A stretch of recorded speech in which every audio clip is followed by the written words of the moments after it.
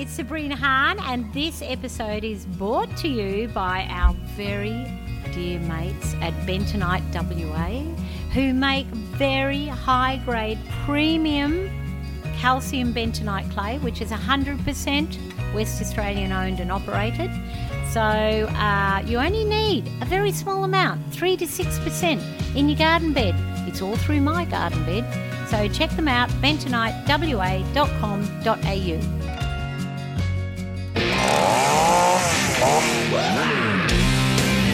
Well, dig that. Now, ladies and gentlemen, repeat after me. Sabrina's Dirty Deeds. Yeah. Oh, hello, Sab. Good to see you again. Hello, Jamie. It's lovely to have you back here. Yeah. Place is looking good. Well, I have to confess that it wasn't me that made it that tidy. Right. Because I've got children that feel real shame when people come to my house because I don't do housework. That's the way to do it, I reckon. Yeah, I like being outdoors, don't like so much being indoors, and I always think that dirt is a good thing to have inside your house. Yeah, well, this is Dirty Deeds, so that kind of helps. Exactly. Yeah. They don't call me Dirty Deeds for nothing. No, it's looking good. We're just looking out your front door, and you've got a few visitors here. They're knocking. Oh, they are. Yeah. Well, we'll just carry on with the conversation because people just pop in here. This is the kind of place you just pop into, Jamie. See, this is what happens when you have an open door policy. Don't have this problem at my house because when people walk past, I just stare at them on the street and give them a glare. Oh, no friends here. Oh, that's nasty. Yeah, that's me. Oh. Yeah. Do you want to say hello to them, or are you just going to save them for later? No. Well, they've now perched on the veranda, so perhaps I should just. What we'll do is we'll get into a bit of a conversation first. Okay. And then... just going to let them stew there for a little bit. They're looking in going, what are you doing? It's a lovely view from my veranda, I have to say. You can see the garden from there. Nice garden out in the front, just to, peacock a little bit to the neighbours as well. Yeah, absolutely. And, I don't mind peacocking when it's gardening. No. And there's a day bed out there. Is there? Yeah, so if visitors come like I think this is Eddie who volunteers at the Kings Park plant sales. Right. And she brings plants delivered to my door. So she's bringing you plants to your door. Yeah. And you're just going to make her wait out there on the day bed. She might not be bringing them round again. She's a good soul. She'll understand. Oh, okay. But speaking of Kings Park... Yes. We have a very special guest on our podcast today, don't we? Yeah, we do. We've actually got Grady Brand, who is pretty much about as close as you can get to exceptional. He's the senior curator of the Botanic Gardens. Creator, kind of goes hand in hand. Well, actually, he does a lot of creation of stuff there as well as curating it. So welcome, Grady, to our humble little podcast show. Thanks for having me. We're very excited to have you, actually, because... we've all been to Botanic Gardens somewhere around the world, haven't we? Yeah, I've been to a few. Yeah. And here in Perth, it's obviously a real feature as well. And it's do you think that locals need to get down there more? Is it something that you see more tourists than you do people that might call Perth home? No, it's actually from all our surveys and interviewing visitors, it's sort of the higher end that it is actually community visited. So of the over 5 million, I think it's something like 90% are actually local people. Really? So it's definitely the People's Park. How fantastic is that so many people that live in Perth visit? So I have to say that I've been a constant visitor to Kings You're Park adding to Botanic. those figures. Yeah, I am. Kings Park Botanic Gardens for probably 38 years. And I think I've seen your name sort of splashed around since that period of time. So, Grady, when did you start at Kings Park? I was tempted by becoming a horticulturalist as a young leaver of school, and I applied for a job there as a trainee In 1978. Yeah. He says with a smile. A fair while ago. And, like anybody that deals with plants, they change your life. And so I went in just going, well, I like plants. I like seeing things grow. I like being part of that. And I think it just grew on me. And I had various roles, but each one has been a fun journey. And so about the journey of Kings Park, because to be involved in something as enormous as the Kings Park Botanic Gardens, over the decades, have you seen and been involved in sort of an evolution of the gardens? Yeah, look, my personal thought is the greatest evolution is probably the understanding of how special Kings Park has been. It wasn't just when we turned up, when Europeans turned up. It has that heart, it has that spiritual heart to it. And I think once I personally understood that, it sort of changed the way I approached work. And that wasn't just me, it was those that are vested to look after it, took on that caring for Kings Park in a way that respected the previous owners. Mm. Do you source inspiration from other botanic gardens around the world, and do you get an opportunity to go see what other people are doing? I do. I remember when we went and exhibited at the Chelsea Flower Show in sort of the late 90s to sort of put Perth, WA, Kings Park, WA flora on the map. We went and did a garden tour of the UK, which has a rich garden history. And our mission was really to go and see which gardens worked and which gardens didn't. And those that had a very simple vision and weren't actually influenced by lots of different human thoughts were the ones that actually had the integrity.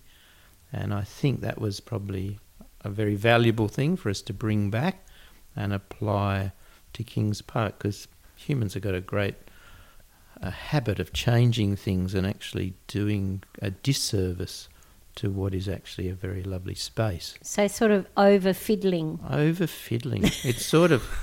there's sort of a technical term. It's sort of called power playing or power horticulture, where they do it for their own glory. It is tough to keep things kind of simple, though, and not to meddle too much, right? Because your ego comes into play and you want to have an impact and you want to be seen to doing things. So is there a real art in kind of stripping back and keeping to something's roots in a way? I believe there is, and I suppose I probably get more of my inspiration not from other people's work, but maybe from the natural world.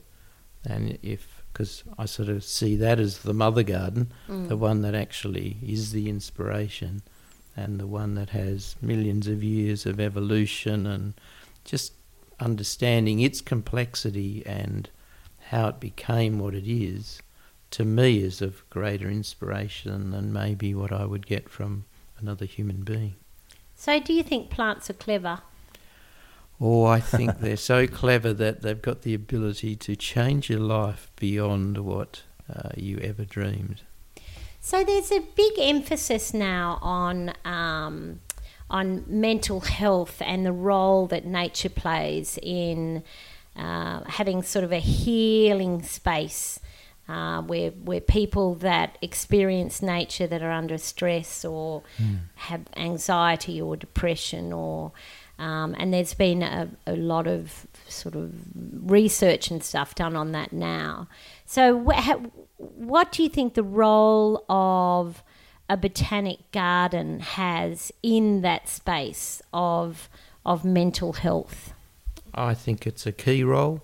I think as it becomes mainstream and as people actually understand that having a connection to nature will actually be sometimes better than what the medical person can prescribe.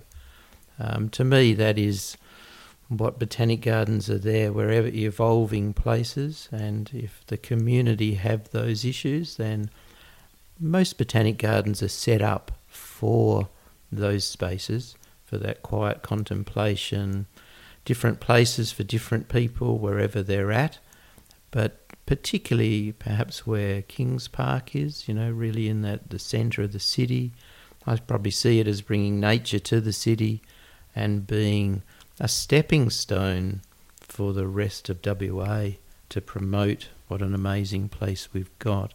I don't see Kings Park as the be-all, end-all, but really as a catalyst to promote regional WA for all those amazing spaces that are national parks and have meant something to Aboriginal people for thousands of years.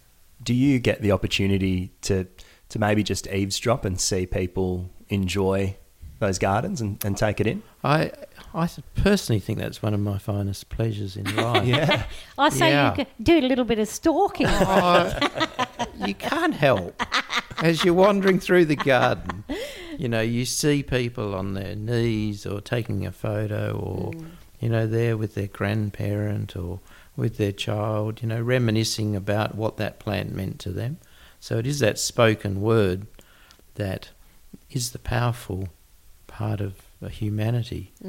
And seeing people in the garden and enjoying that, to me, actually makes it all worthwhile. And you have quite a large area for research there, and one of your, we've been lucky enough to interview one of your chief fiddlers there. Yes. Not sure that's how he introduced himself. That's when the mics were off, Sab. He's happy with that. I think he likes He chief loves it. fiddler now. Yeah, he's all right. quite at home. I'm a little jealous. How do I get that title? So there is quite a bit of research work done on different species, isn't there? And so we have the wonderful chief fiddler, Digby, who has managed to breed some amazing new varieties of West Australian plants with a lot of fiddling, though. Yeah. So how important is that aspect to Kings Park?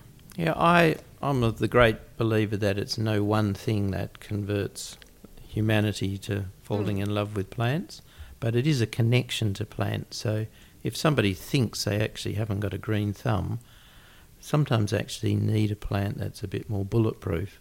And that's where I think plant development plays a great role in producing plants that really are capable of growing in everybody's garden, and it is a mechanism to promote Western Australian plant. It is a conservation initiative, our plant development team, and Digby would say that, and so would Mark. It's a mechanism to, as much as there is some fiddling, but it still promotes West Australian flora and its biodiversity, and by default you're sending those plants around the world because plant development are linked with growers all around the world, and it's about putting them on the world market. That actually raises a greater awareness to your place on earth. Yeah, it's interesting, Jamie. There's an area, so of course there's pressure on botanic gardens too to try and save some of our very rare endangered species that, for multiple of reasons, that we're looking at losing. So there's that role, but there's an outdoor area. So Digby will start fiddling with plants and looking at different behaviours of plants and different things, characters of plants that may be good or may be bad, and then they're sent out to what all the young ones call the killing fields. Right. So they either survive out there or so out of all the different ones that they breed, there's less than 10% that actually end up making it to market. So it's a huge, it's a long-term, huge process, but how exciting is that to actually look at different characteristics within plants and say, well, if we take some of that and mix it with that, let's see what we get at the end. And then if it survives the killing fields, The ultimate test.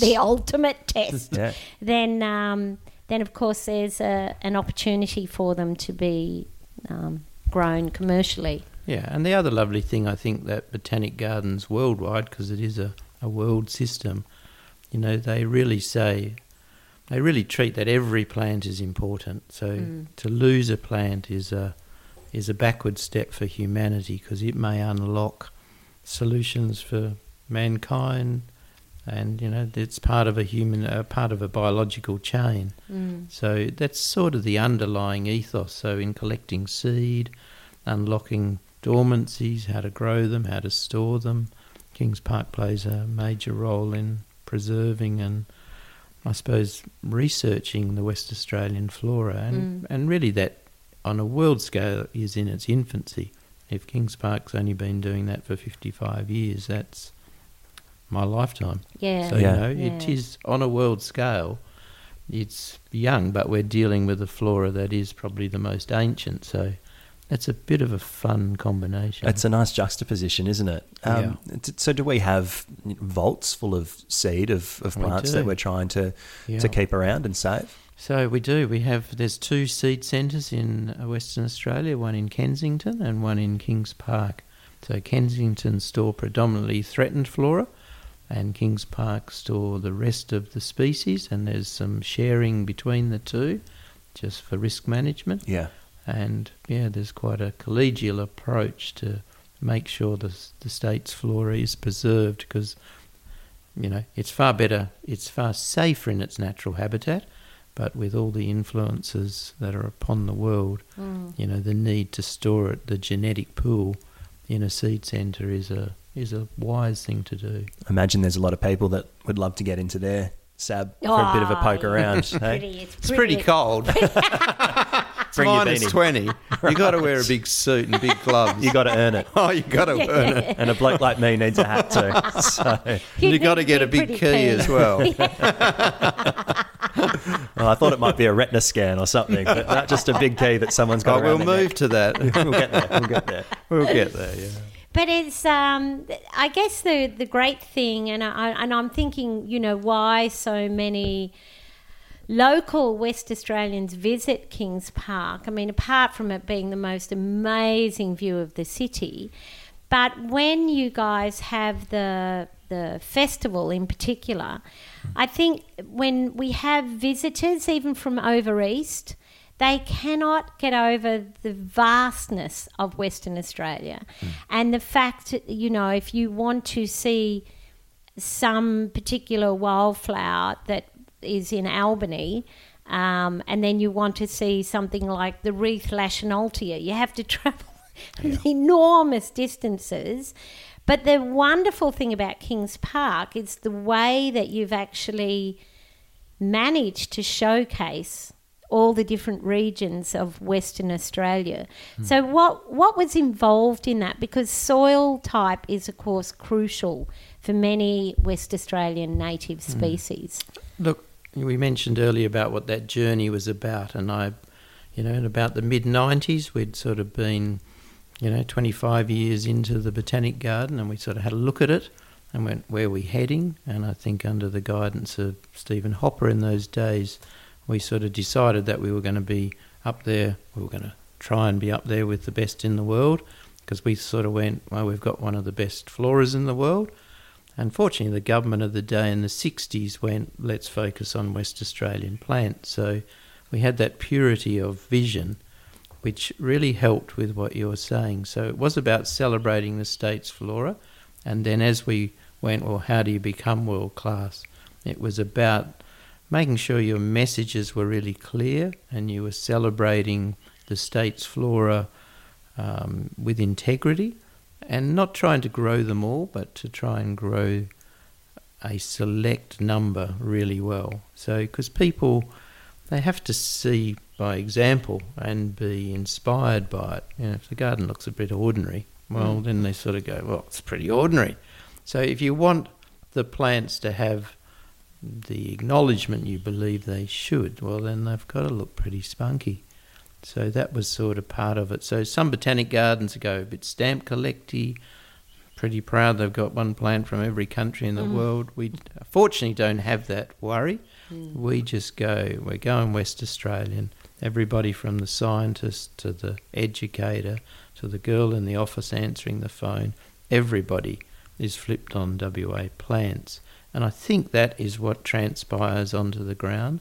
even the guys that mow the turf, that love turf, still do it to promote the West Australian plants, because as people go, that grass looks amazing, that and the synergy between that and the garden beds is seamless to the visitor, as it is if you're looking at trees. If the trees look a bit ordinary and a bit like that could kill me, well then that is not an inspirational thing. So you employ world-class arborists to do a world-class job, and if you do that in every field within horticulture, then you are setting an example that promotes Western Australia and its flora, its biodiversity in a manner that I think it deserves. Do you love that, Sab, that it's really focused on WA and it celebrates its where it is and its point of difference?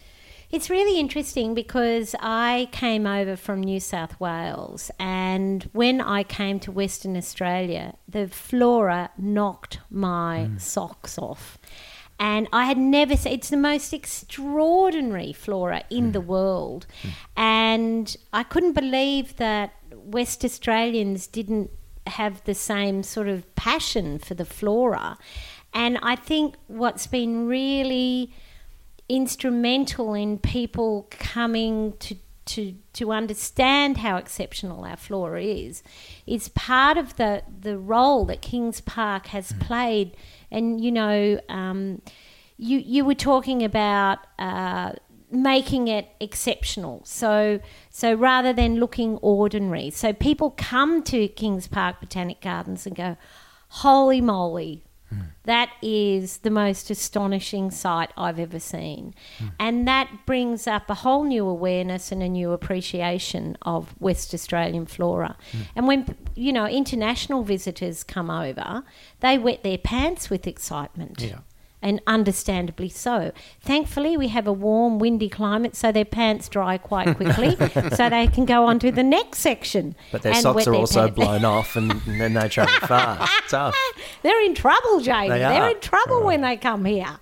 So we attempted to set that sort of precedent, and then I suppose via mechanisms like the Friends of Kings Park to actually sell a bit of Kings Park to the community. Then it starts to build a momentum where verges are starting to have a flavour.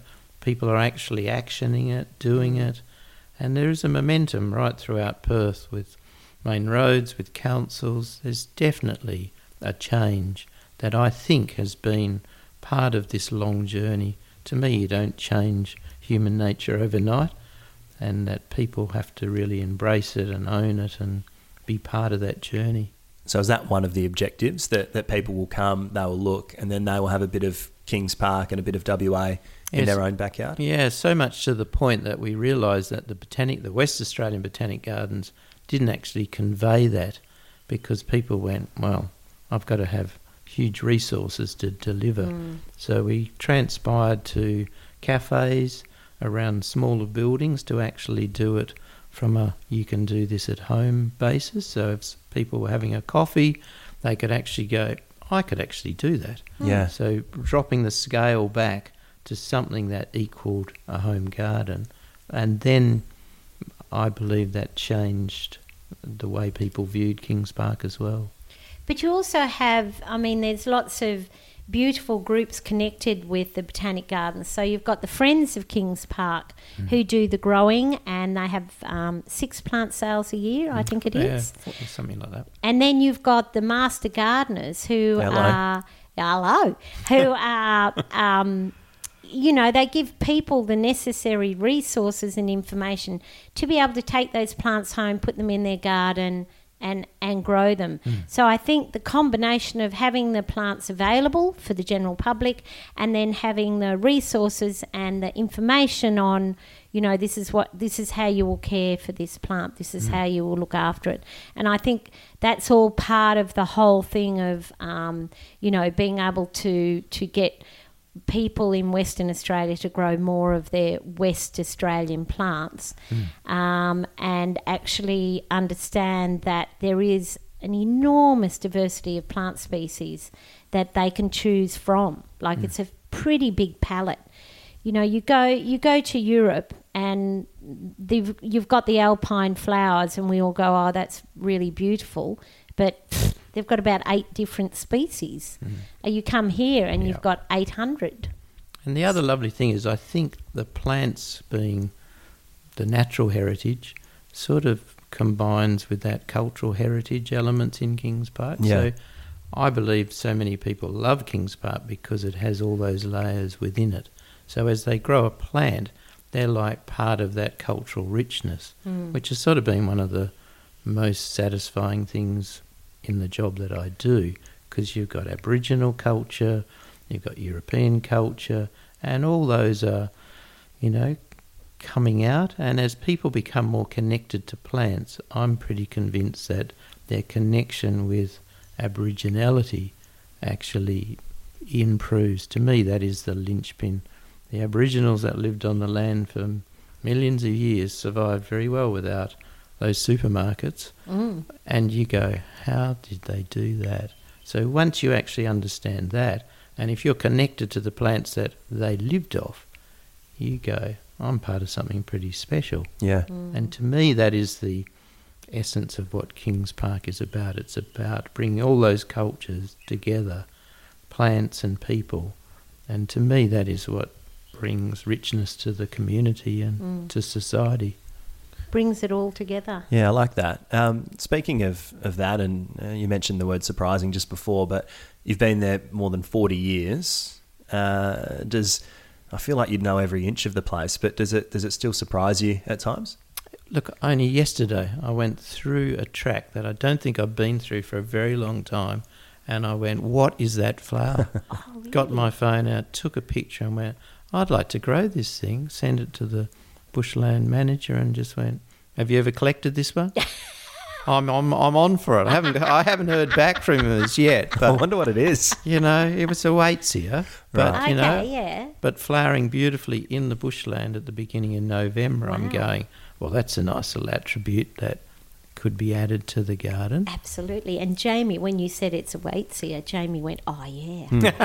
Well, I had my suspicions, but I'm not confident enough yet just to jump in. So. Yeah, look, I still find every morning as I drive that Stirling Highway, go past the ocean and drive into the park, is like, it's a new day every day, because there's new people. You're only as good as the day you've walked in. To me, that's a life principle. You don't sort of go, oh, look what I've done. Put your feet up. It's about look at this joint. It's about what you're actually doing today. Yeah. And your attitude on that day and what you're trying to contribute to the betterment of the world. I have to say, like everyone I've met that works at Kings Park, they're all pretty happy campers. Yeah, right. Maybe that's what I need in my life. Yeah, a little Got bit any of- jobs? Well, they are immersed in nature and their well-being is... They are immersed in nature, and I think as we look at what's happening with droughts, floods, cyclones all around the world, I think we actually are reaching a point where we either respect nature and try and preserve what we have left, or we're looking at a brown zone, really, not a lot of green zone going on there. So I guess for everyone that's working in that green zone, in that green world, and doing a lot of sort of conservation and preservation stuff, and keeping the inspiration of such big areas like Botanic Gardens alive and accessible, you all must be sort of pretty happy campers, because it is definitely the right direction to go in, I reckon. So it's fun. It's fun. It's fun, I probably admire the educators as well, because, they've got that amazing opportunity, and there's a great team in the park that look after educating the young community from preschool right up to high school, and they're sort of engaging with them to get them connected and get them to feel safe in an environment that is a natural environment, so that, they then become ambassadors for the future. And you fire that mechanism, because then they go back and tell mum and dad. Yeah. And you know, if they're a little bit plant blind, well, Yep. then their kids are the mechanism to go, Oh. hey, mum and dad, you've missed something. I love that term. Plant blind. Yeah. I think that's well. Am I allowed to use that Yeah. term on your permission? Yeah, that's a Sure. good one. It's a great one. Yeah. Growing up as an Italian, I just thought that. I Italian. Yeah, I just thought that gardens were for vegetables. So, yeah. Well, they you know, are as yeah, well. That was it. Yep. Yeah. You got a veggie garden at Kings Park, or the Really? Yeah. There's a River veggie It's garden a there. staff one. If you need staff some one. work, Nonnel's got a bit of time on his hands. He'll have some advice for you. That is still okay. You're still connected to plants. Absolutely. Because that is one of the major plant blindness is actually not acknowledging that what you eat Right. comes predominantly from plants. I've got my plant spectacles on. So you're okay. And speaking of plants, Grady actually does have a plant named after him. Really? They found this magnificent eucalypt down south, and so tell us about your large nuts. Sure.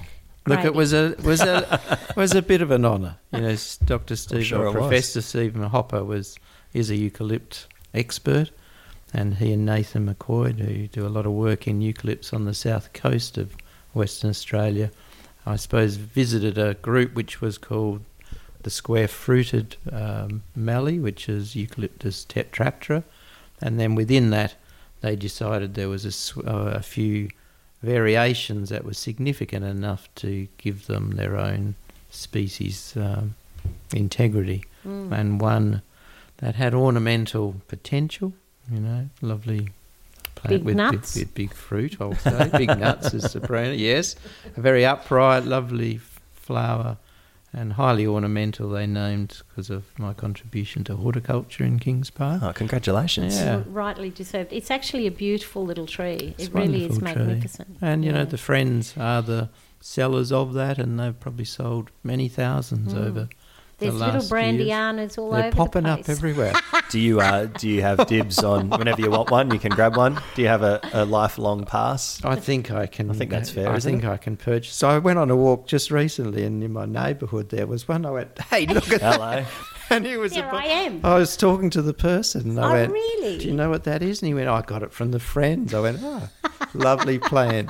You tell him the story. And my partner went, "It's actually named after him." And I went, "I wasn't going to tell him that." It's good to have someone around that can Yeah. help you just pump your tyres. Yeah. I like that. Yeah, Eucalyptus brandiana, if people are interested in having a little bit of, Grady Okay. in their garden. Well, I'm gonna- It's a beautiful ornamental little eucalypt. And I understand it's one of the rarest plants in the wild. Yeah, right. Like you, Grady. You're pretty rare. He's unique. Just on, I don't want to harp on about the 41 years Yeah. being there, Sure. because you choked when you brought up the year just before. But do the botanic gardens, do they look like you thought they would back then? Have they evolved into where you thought they would go? I think they're a little bit beyond where I thought it was going to go, because it's sort of like it's not, it's never about me. It's about the team that you're part of. And I suppose it's always, when you look at your working life, there are magic moments in your working life where everything came together and your team was amazing and you went beyond what you ever thought. And I think I've been in one of those periods where everybody just was going, we're going to be up there with the world's best. And that probably has been pretty amazing. And then having some friends that used to work in the park come back, and they're sometimes quite good at critiquing and go. They'll let you know with the bits that look a bit ordinary, but they'll go, you've taken it far beyond whatever I thought. And that's the lovely thing about gardening, it's never over. I think I'm always of the thinking 3-4 times before you actually get it right. And then it's just a matter of always having a judgmental eye without being too hard on yourself, but, working it and trying to make sure that it is an inspiring place for people to be, because if we're doing it for our own glory, well, it's neither here nor there, but it is about changing people and about affecting their lives, getting that connection. And just, I suppose that's the fun thing of Botanic Gardens to me. They're great institutions that have those philosophical, they are the outdoor living museum. Everywhere you go around the world, you go to the museum, the Botanic Garden. You won't, the traveller today is far more looking for a cultural experience than a fancy Walt ride. Disney one. Yeah, they're looking, as the world gets more complex, they're looking for authenticity, I believe. And simplicity. Those two things and the local pub, I reckon. You put all those together, and that is And maybe culture. a bowl of chips. Yeah, and I'm a happy boy. Just me. And on that note, on that high philosophical ending, Grady, thank you so much for coming in. Pleasure. It's been absolutely marvellous, and I think you've nailed it. I reckon Kings Park team have nailed it. Best botanic garden in the universe. Sabrina's Dirty Deeds.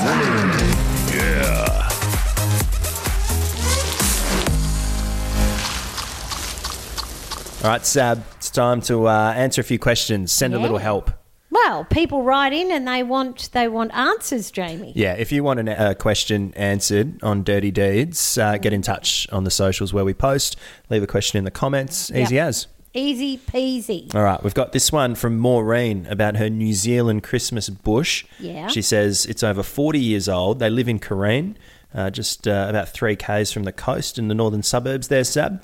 She's had the tree heavily pruned a few years ago to remove the dead branches. It looked healthy for a while, but now there are dead branches to about 1/10 of the tree. I have noticed the same problem in other trees in the northern suburbs. Is there anything I can do? What's going on?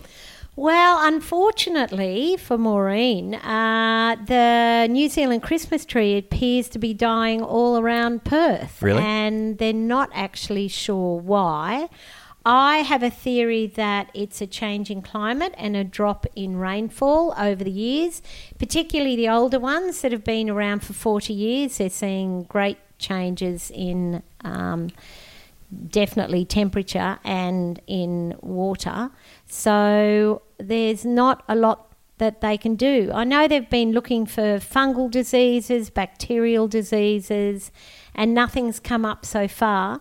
But unfortunately, once you get more than 30% of the tree dying, it's Dunskies. It's Dunskies. Well, she's at 10%, 1/10 the branches. So Well, keep cutting off the branches, use wetting agent, get compost, do everything else that you can to try and keep it healthy. All right, good luck. This one from Sid. Picture of some roses. The petals have blooms of different colour. Why does that happen? Sorry, that's from Trisha. Oh, well, Trisha sent in a picture of a rose. It's kind of pretty, right? It's beautiful because it's got most of the petals are burgundy red, and then it's just got 1 or 2 petals that are pure white. Yeah. So I would say this is burgundy iceberg rose, and she's got ordinary white iceberg roses. And because burgundy iceberg is a sport of iceberg, you're going to have iceberg. There's the French version there. That's a flash version. You're going to get the different gene strains coming through, and that's all that is. It's throwing out a little bit of its former self. I like it. Ooh. Yeah, that's beautiful. This one from Mariette. We live in Palmyra, and the season has opened with the mating calls of mole crickets. What a beautiful sound that is. The lawns are revealing lots of sand piles peeping through. The noise in the neighbourhood is deafening. Well, it was last summer, she says. And we've been on the job with some advanced Baythroid in the mounds. Yeah. Is this the best way to treat them? Should I spray the whole garden? I would definitely not spray the whole garden. Don't now, do it. I know that mole crickets have become a bit of a problem, but what I can tell you is they're attracted to bowls of water and they go in there and they drown. Really? Yeah, because I've got a pond and I've got many a mole cricket. Yeah. And every morning I have to dish out dead mole crickets that go in there and drown themselves. Right. They must be very depressed. Not mole very clever crickets. fellas, are they? Well, I think they're depressed because they're friggin' ugly. Yeah. Stinker of a little thing, isn't it? But look, I don't know if Bathroid would work, but you definitely don't, because if there's anything that kills mole crickets, it's going to kill everything in your garden. Yeah. So birds do eat them. Get some birds in there. Yeah. Yeah. Get birds in your garden. There you go. All and right. a bowl of water. And a bowl of water. A couple of bowls maybe. Yeah. Give them a few options of where they end it. Exactly. All right. And let's take this one. This one has come through from Moraine. Moraine? Moraine. I don't know. Please help. I live in Quetta, 50 k's south of Querriting. First I've heard of it. Apologies if I've mispronounced. In the last fortnight, my garden has become overwhelmed with budworm caterpillars. Wow. They've eaten through everything. She thought the citrus was safe, but they've started on that. Her husband started spraying crops with an insecticide for this, but I didn't want it near my house because it will kill the bees too. I have noticed an increase in wasps in my garden in the past week, so I'm hoping that they'll get onto the caterpillars, but it would take swarms to get rid of them. Any advice? What do you reckon? Okay, so the wasps are definitely attacking the caterpillars, but as you say, you'd need like 50 million wasps. It's tough going. Now, there's 2 organic sprays that you can use that only kill caterpillars, don't harm anything else. Even if the bird comes down to eat the caterpillar, doesn't give them a crook guts. So it's caterpillar specific. So that after a few beers. Yeah. So one's called Dipel, Dipel, and the other's called Success. They're both bacteria, and it just affects the nervous system of the caterpillar. It's more effective if you spray underneath the leaf where the little buggers hide. A little bit of harder work there. See them. And because they go the colour of the thing they're eating, you can't notice them. Right, clever. Clever. There you go. And they're underneath the leaf so the birds don't see them and eat them. But Dipel or Success, gone. All right. Well, good luck to you. Just out of Querriting, home of the mighty Querriting Bulls. Yeah, the local football team down there, coached by a good friend of mine, Paul Delina. Oh, well, they must be a good team then. They're a bad team for a while, and now they're okay. They made the finals this year for the first time in a long time. Oh, wow. Yeah, thanks to Coach Dilly. Yeah, anyway, enough of that. Sab, that was awesome. Good to see you. You too, Jamie.